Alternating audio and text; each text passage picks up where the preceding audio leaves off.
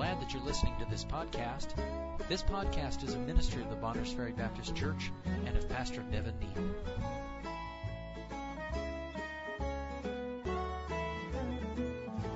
All right, if you would stand with me then, please. Jude, beginning verse 11. Woe unto them, for they have gone in the way of Cain, and ran greedily after the error of Balaam for reward, and perished in the gainsaying of Kor.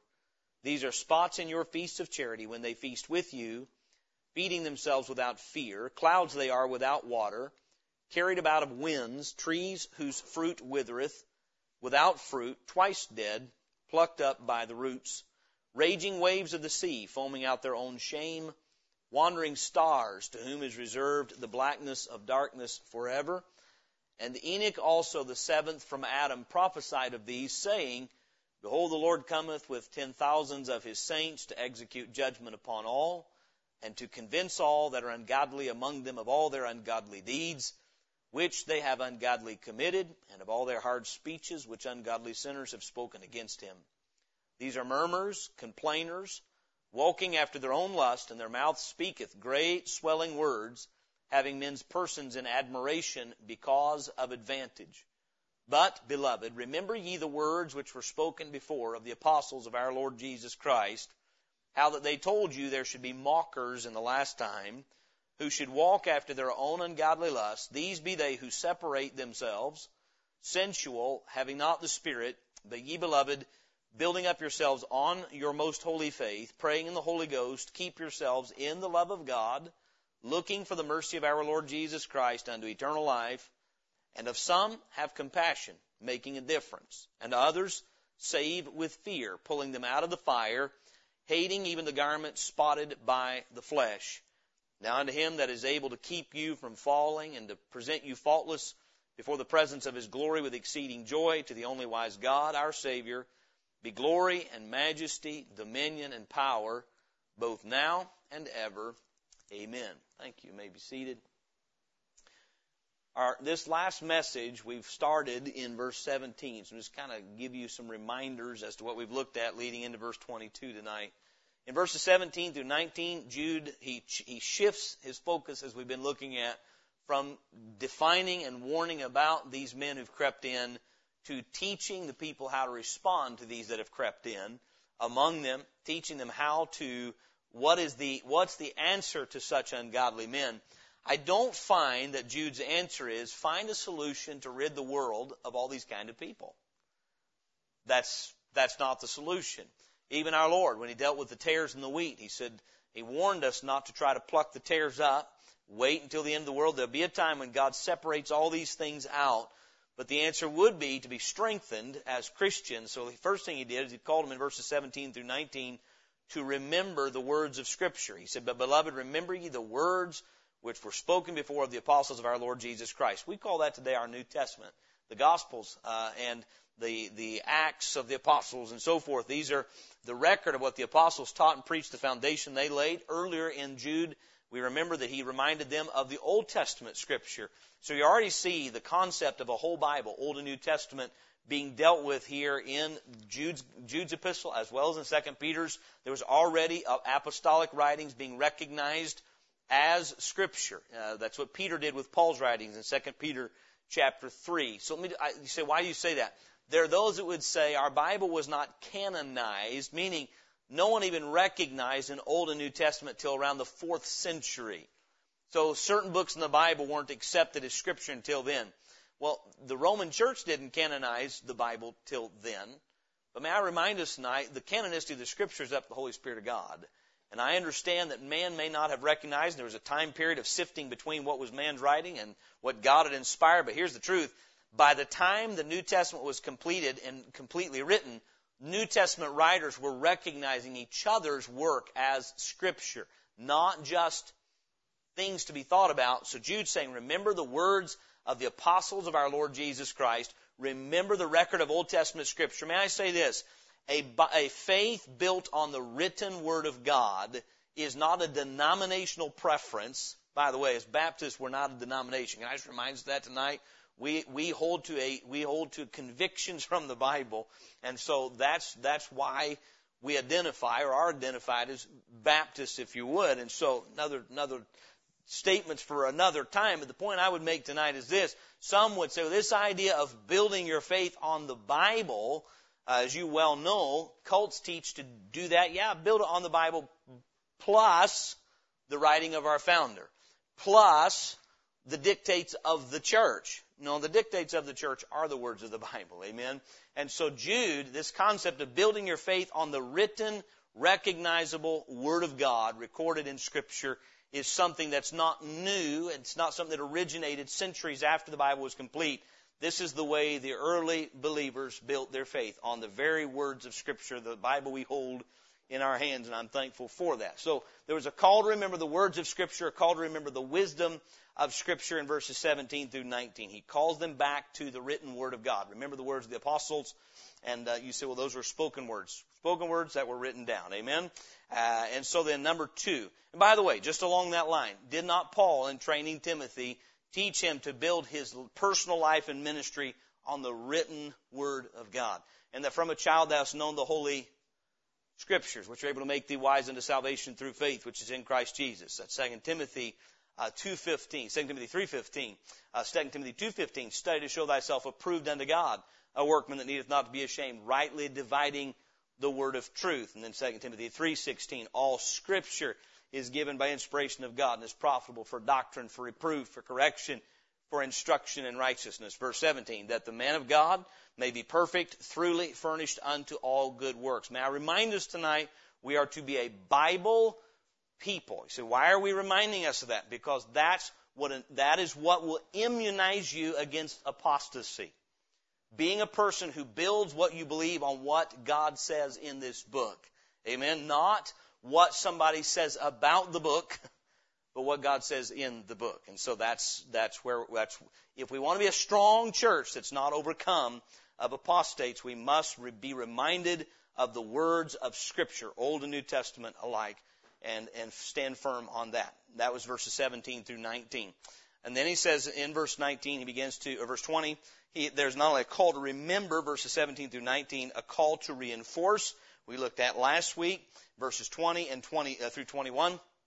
He called them, for sake of outline, to have construction, spiritual construction in their lives, what we're looking at in 2 Peter chapter 1 on Sunday mornings. He says, but ye beloved, building up yourselves on your most holy faith.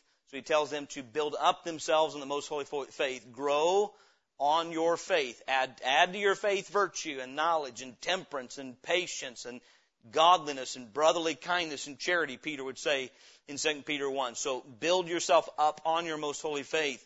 I believe as we go out and interact with people, we need to be asking, what kind of a person am I dealing with here spiritually?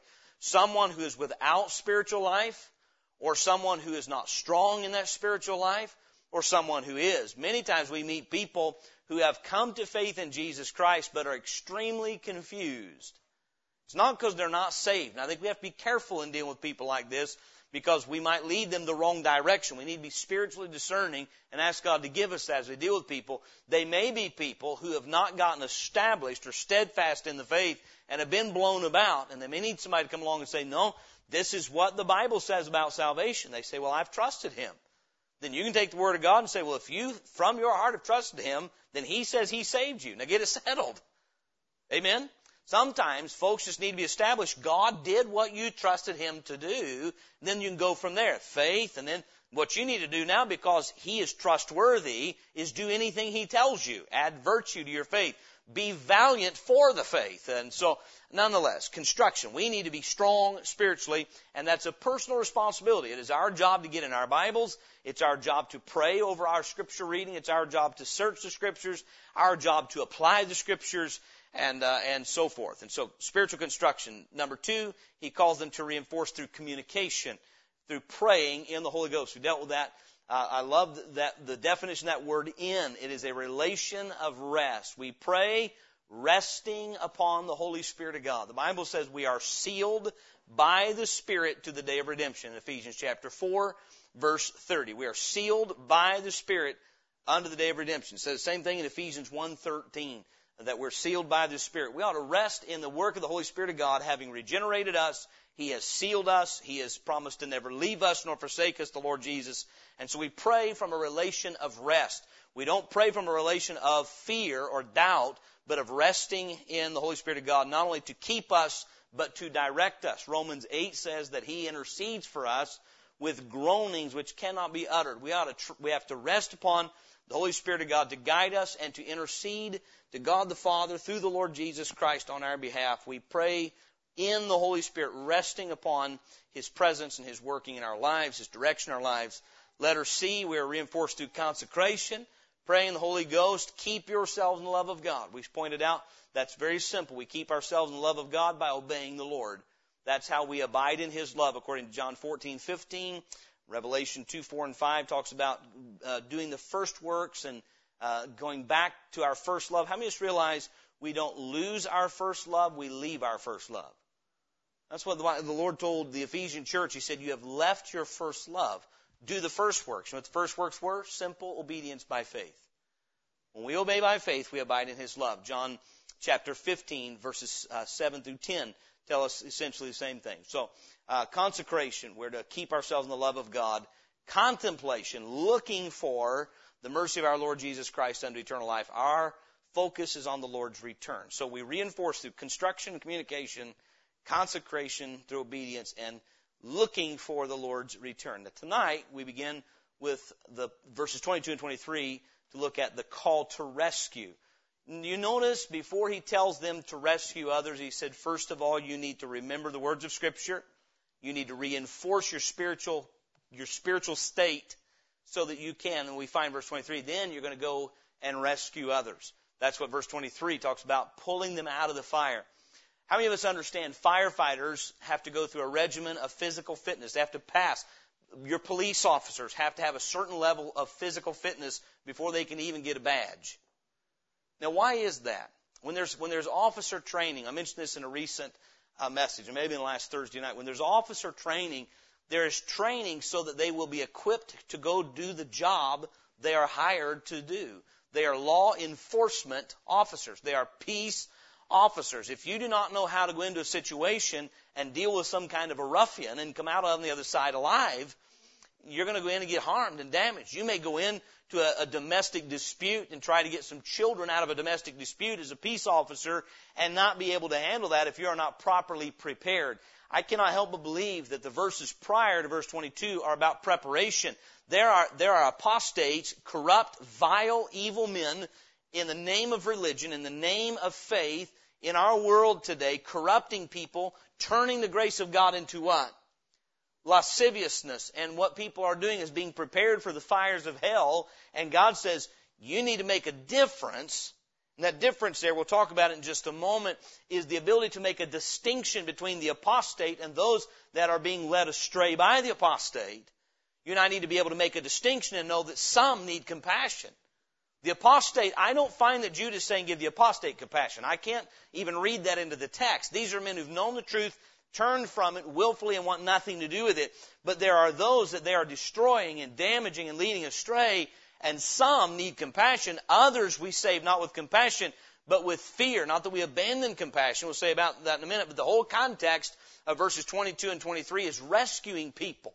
Rescuing those that are being defiled in this wicked age in which we live. I'm going to tell you something. We are living in the age where the spirit of Antichrist is alive and well. It's working hard. I'll just say this. I have no doubt this constant call for unity at any cost is not from God. Now, that doesn't set well with some. So it's because you hardline independent Baptists don't want unity. I love unity. How good and how pleasant it is when brethren dwell together in unity. But friend, check your Bible. Never do you accomplish unity by abandoning the truth. Never. Never. I'm going to say it one more time for emphasis. Never do you accomplish unity by abandoning truth. Unity at the cost of truth is called compromise. That's what it is. We must love God first. You have to love God before you can love men. And if I have to abandon obedience to God in order to love men, I cease to love them both. And we'll say that again. If I have to abandon obedience to God in order to love my fellow man, I no longer love either one of them. I love my fellow man by loving God enough to obey Him, and loving God enough to obey Him even if it causes my fellow man to hate me. I'm still to love him. Amen? That never changes. But in this world of the spirit of Antichrist, it says unity at any cost. Now, this is the spirit behind ecumenicism. Ecumenicism sounds nice and it feels nice on its face. Shouldn't all the churches get along? Well, maybe. But they don't. And there's reasons they don't. Amen? And the point would be this. Our first duty as Christians is to be loyal to the word of our Master. First and foremost. Ultimately, and that's never changed. And if my loyalty to the word of my Master means I'm unable to get along, meaning if I have to abandon this loyalty to what the Lord said here in order to further a greater cause, it's not a greater cause. If I have to abandon the truth of God's Word, the truth about salvation, the truth about holiness and so forth, then something's wrong. And so I believe Jude is explaining, of course, by the inspiration of the Holy Spirit of God, how we make a difference in an apostate world. We don't make it by being loose or how shall I say, a lack of caution and care. It is with compassion coupled with caution. Both. Okay, so let's get into verses 22 and 23. So he's just dealt with all of these, the effects of these apostates and so forth. And I believe we could go back to the Old Testament, especially the story of Korah, and you'd get a clear picture of how what we're going to read here in verses 22 and 23 should be carried out. Okay, before God killed Korah, Dathan, and Abiram, you remember what he said? Korah, Dathan, and Abiram had an influence over the entire Israelite host. They had an influence. Here you have a couple of hundred men led by a couple of men. Korah was a man who is a self-appointed. He separated himself. He believed that he charged Moses and Aaron with taking too much upon themselves, doing too much instead of letting others serve and so forth. And instead of Korah serving where God had placed him, he lifted himself up, exalted himself. He got some important men around him, and those couple hundred men, led by Korah and Dathan and Abiram, got an uprising and a revolt started against Moses and ultimately against God. But before God destroyed them and the fire fell, you know what God said? Remove yourselves from these men. Remove yourselves from them. Get away from their tents. Get away from what they have. If you don't want to die with them, you got to pull away from them. See? What God was concerned with, God could have just started licking up the host with fire. He could have opened up the earth and swallowed them all. But He was still concerned about rescuing souls. He always is. Amen? God does not delight in the destruction of the wicked. Nor should we. And so then there's a call here at the end of this chapter. I believe this is where it ends, so we'll understand this warning of apostates is not, the intent is not to harden the heart of Christians against sinners. It is to keep us have us an understanding of the spiritually dangerous world we live in and instruct us about how to go about the God's work and carrying out His will in our lives in the midst of a defiled and a deadly spiritual culture. And so verse 22, he says, verse 21, keep yourselves in the love of God. So maintain your own spiritual well-being. Keep yourselves in the love of God, looking for the mercy of our Lord Jesus Christ unto eternal life, and of some have compassion. It's been said, the difference between pity and compassion, pity is a feeling of sorry for someone else's state that never moves you to do anything. Oh, I feel so bad for that person. So let me put it to you this way. Pity says, I can't imagine. We've all made statements like this. How do unsaved people cope with difficulties in life? That's pity. We feel bad for their lack of hope. Compassion goes to them and tells them how they can be delivered from that. Compassion, pity says, oh, wouldn't it be horrible to know you're going to go to hell when you die? Compassion says, I've got to go warn them and tell them how to be saved.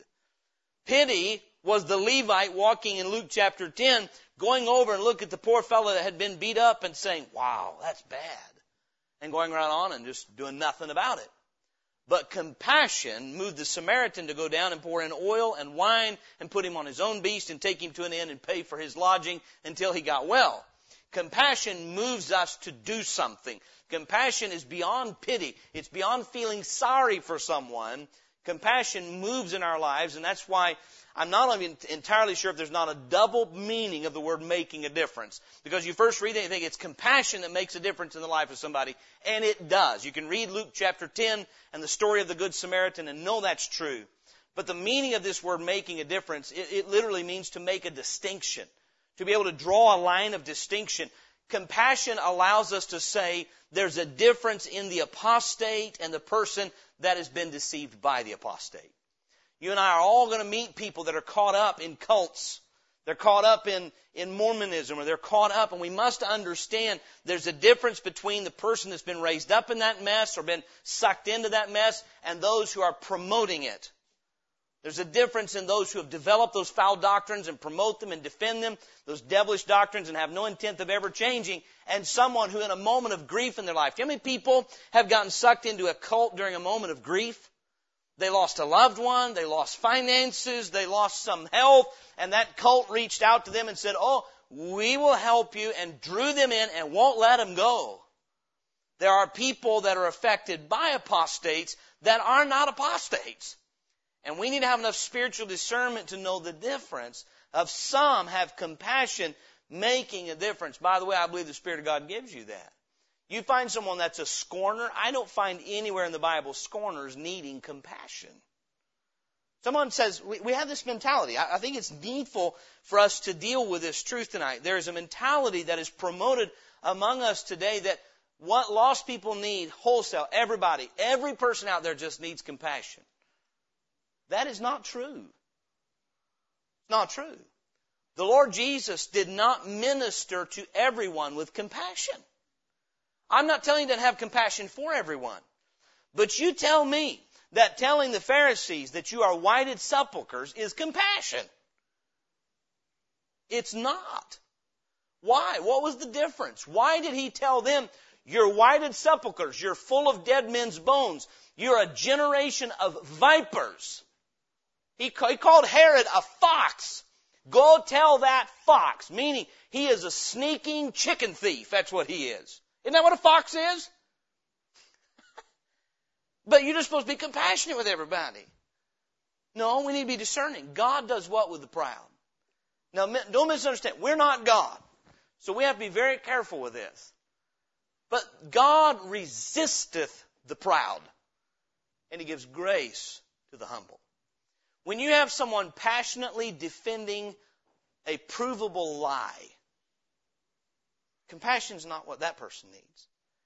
When you have someone that is confused by that lie and says, I don't know what to believe, that's altogether different. And I believe we need the help of the Lord to recognize that in an age of an apostasy, we're going to meet people that believe some harebrained things. And if they are willing to hear the truth, may we be compassionate enough to pour in the oil and wine of God's Word because they've been wounded. You know who the apostates are? They're the thieves and the robbers on the road to Jericho that beat up the man and leave him half dead by the wayside. That's who the apostates are. We need to recognize the difference between a thief and a robber and someone who's been robbed. Thieves and robbers generally aren't bruised, bloody, and broken. They just do that to others. We meet people that have been, let me put it this way. We meet people, and I'll be careful how I speak tonight. But we have plenty of cults in this county we live in. Cults. You meet people coming out of those cults, they want nothing to do with religion. None. You know why? They've been beaten, bloodied, bruised, and broken by the cult they've been in.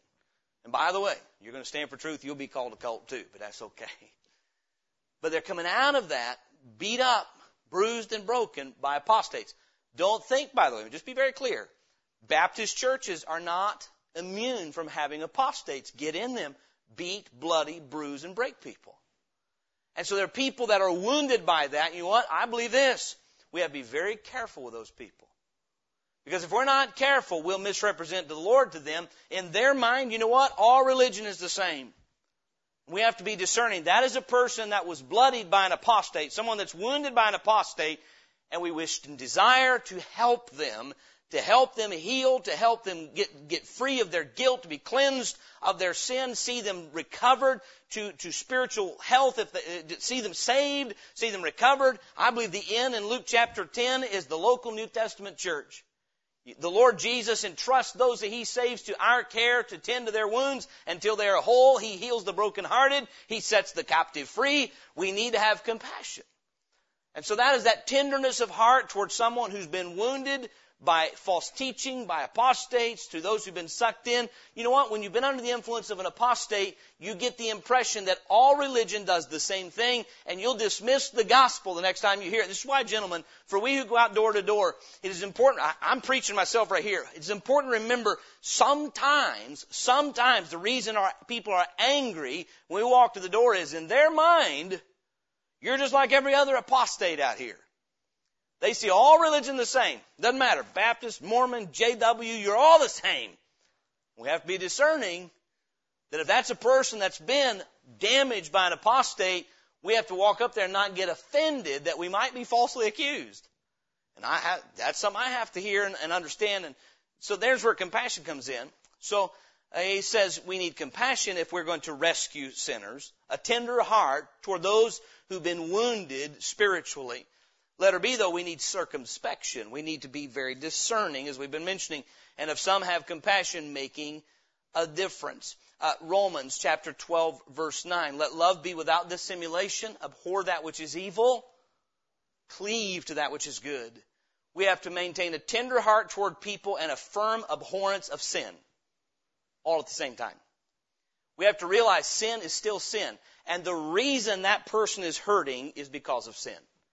And so we must abhor that which is evil. Here's why Romans 12:9. Part of the reason that's in the Bible. Let love be without dissimulation. Abhor that which is evil. Cleave that which is good. Because it's very easy in the name of love to change our attitude towards sin. To say, well, I love people, therefore I don't have a problem with their sin. Now we've ceased from compassion and we've entered compromise. You see, let me ask you something. If a doctor says, you know, I've dealt with so many people who have cancer that cancer doesn't really bother me anymore. If I find somebody who's got stage 4, I just tell them, don't let it bother you. I've met lots of people like you with stage 4 cancer. Would you think there's something wrong with that doctor? If he loves his patients, he never changes his attitude toward cancer. In fact, the more he deals with, the more he should say, I've got to find a way to help these people. People that say, I love sinners, so their sin doesn't bother me. No, if you love sinners, it bothers you more. Let love be without dissimulation. Abhor that which is evil. Cleave to that which is good. So we need circumspection. Some have compassion. Circumspection, making a difference. A distinction. These are those that have been affected by the apostate, not the apostate themselves. But then we need to have caution. Notice this. And others. So here's the distinction. Some need compassion, but others save with fear. So you're going to save some with compassion. You're going to rescue some with compassion. Others save with fear. You say, now, is this fear for them? Certainly. Paul said this, and knowing therefore the terror of the Lord, we persuade men. But you know what else I believe? And I was much helped by one commentator who commented on this. He said, let me give you an analogy. He said, when you have someone with a highly contagious disease brought into a hospital, how do medical providers respond to that?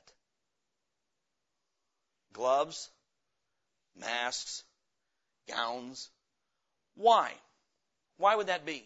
I remember visiting a man on his deathbed one time, and before we could go into his room, they handed us all this gear. And we saw some of this during COVID, some of it overreaction, some of it not, where they hand you all this gear and said, before you can even walk in the room, you have to put all this on.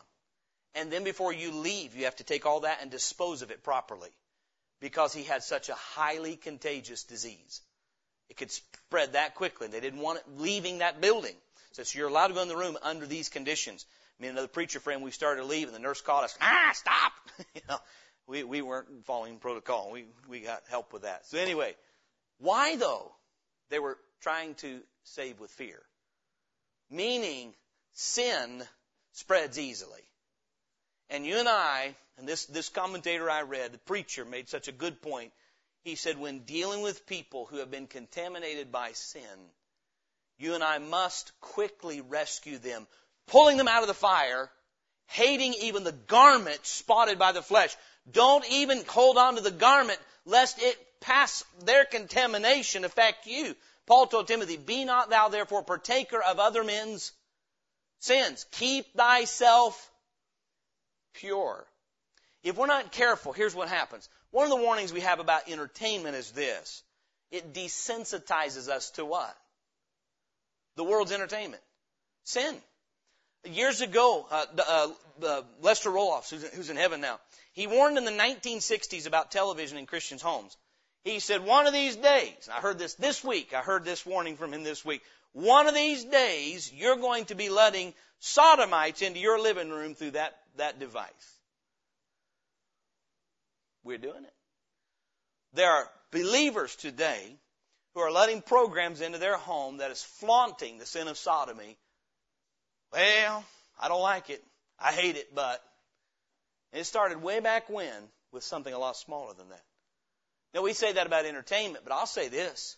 If you deal with people in steep and deep sin in their lives regularly enough, you can get desensitized to it. It can become old hat to know that person's living in that deep sin or that deep sin. Before you know it, we may let our guard down about the danger of sin, even in trying to rescue others.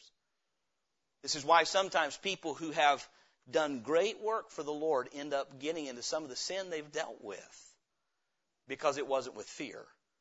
That fear is not an intimidating fear like 2 Timothy 1:7, but a healthy respect for the contaminating effect of sin. Sin is likened to leprosy. Now, do you think that a priest that was examining a leprous spot said, now come here, let me handle you real good? No, you'd be very careful. That's why there was quarantine in leprosy. We're going to put you over here for a while. You know what they were trying to do? Save with fear. May I say this? I've said to you before, oh, how I long to see folks saved out of deep sin and saved and transformed. But may I say, as we deal with sinners, we have to be very careful. If the church be a hospital, we have to be careful how we deal with those who are diseased with sin, pulling them out of the fire. It must be a hasty snatch, lest we get in trouble with them. Make sense? And so then, some with compassion, others with fear. Fear for them, fear for us? Yes, sin is destructive. It'll bring God's wrath on them. It may bring spiritual corruption upon us. So as we deal with sinners, and I believe we see this even in our age, may I say this? I knew of men years ago. Let me give you an example. Who, in a desire to rescue young people out of the rock and roll culture, began to study rock and roll. Some of those same men are no longer in the ministry today, off into immorality and some of the very sins they preached against. You say they never were real. Well, very likely they were. But they didn't save with fear. They didn't realize, let him that thinketh he standeth take heed lest he fall. There is no temptation taken you but such as is common to man. So as we do the work of rescuing sinners, yes, it requires compassion, but it also requires caution. It requires us to say, you know what, I've got to be skillful at the work I do, maintaining a tender heart toward the sinner, but never softening my view of sin and its dangers. Sin is evil, sin is destructive, and if we're not careful, in the name of compassion, we open ourselves to the corruption of sin. We must maintain both wise as serpents and harmless as doves. You know what that entails? Wise as serpents, caution. Harmless as doves, compassion. Some with compassion, others with fear, making a difference, pulling them out of the fire. The fires of hell, yes, God must discard them into the eternity of hell if they're never cleansed through the blood of His Son. But you and I must with fear pull them out of the fire. Hating. What's the attitude there? Is hate and compassion compatible in the same heart? Compassion toward the lost, hating the garment, not only hating the sin. That garment, that would deal with like the garment that's spotted with leprosy. Cast the garment in the fire. Don't retain it. Get it away. It's defiling. It's corrupting. It's influential. And so then, hating even the garment spotted by the flesh. This requires, on our part, conviction. A conviction over what is defiling, what is not, and maintaining a hatred and abhorrence of evil, while at the same time operating in compassion. And so, we must have compassion, circumspection, caution, and conviction. And finally, there's a call to reverence, verses 24 and 25 as he wraps up the book, and we'll wrap up tonight. He says, now unto him that is able to keep you from falling and to present you faultless before the presence of His glory with exceeding joy. I love that verse. Jude reminds them, while it's your job to keep yourself in the love of God, and it's your job to build yourself up in your most holy faith, let me remind you again, though, you are ultimately kept not by your ability, but by His. Now unto Him that is able to keep you from falling and to present you faultless before the presence of His glory with exceeding joy. It's not only the Lord's ability to present us faultless. He does that through His shed blood, but to do so with exceeding joy. In Bible Institute last night, we considered the parable of the talents, and those who are good and faithful were told, enter into the what of the Lord? Help me, students. What was that? The joy of the Lord. Don't you want the meeting of the Lord at the judgment seat to be a joyous occasion? Do you know who's able to do that? He is. If we'll live lives of faith in Him and operate according to His Word, we'll not only be able to be presented faultless, meaning fit for heaven through His shed blood, but to be presented before Him with joy. Have an abundant entrance. That's exactly the same thing Peter deals with in 2 Peter 1. If we'll remember the words of the Savior, we'll reinforce our faith through building ourselves up on our most holy faith, to be strong as a Christian, rescue sinners with compassion and caution while being circumspect at His command. We can stand before Him. He can keep us from falling, meaning He can maintain us. It is possible. You know what Jude's saying?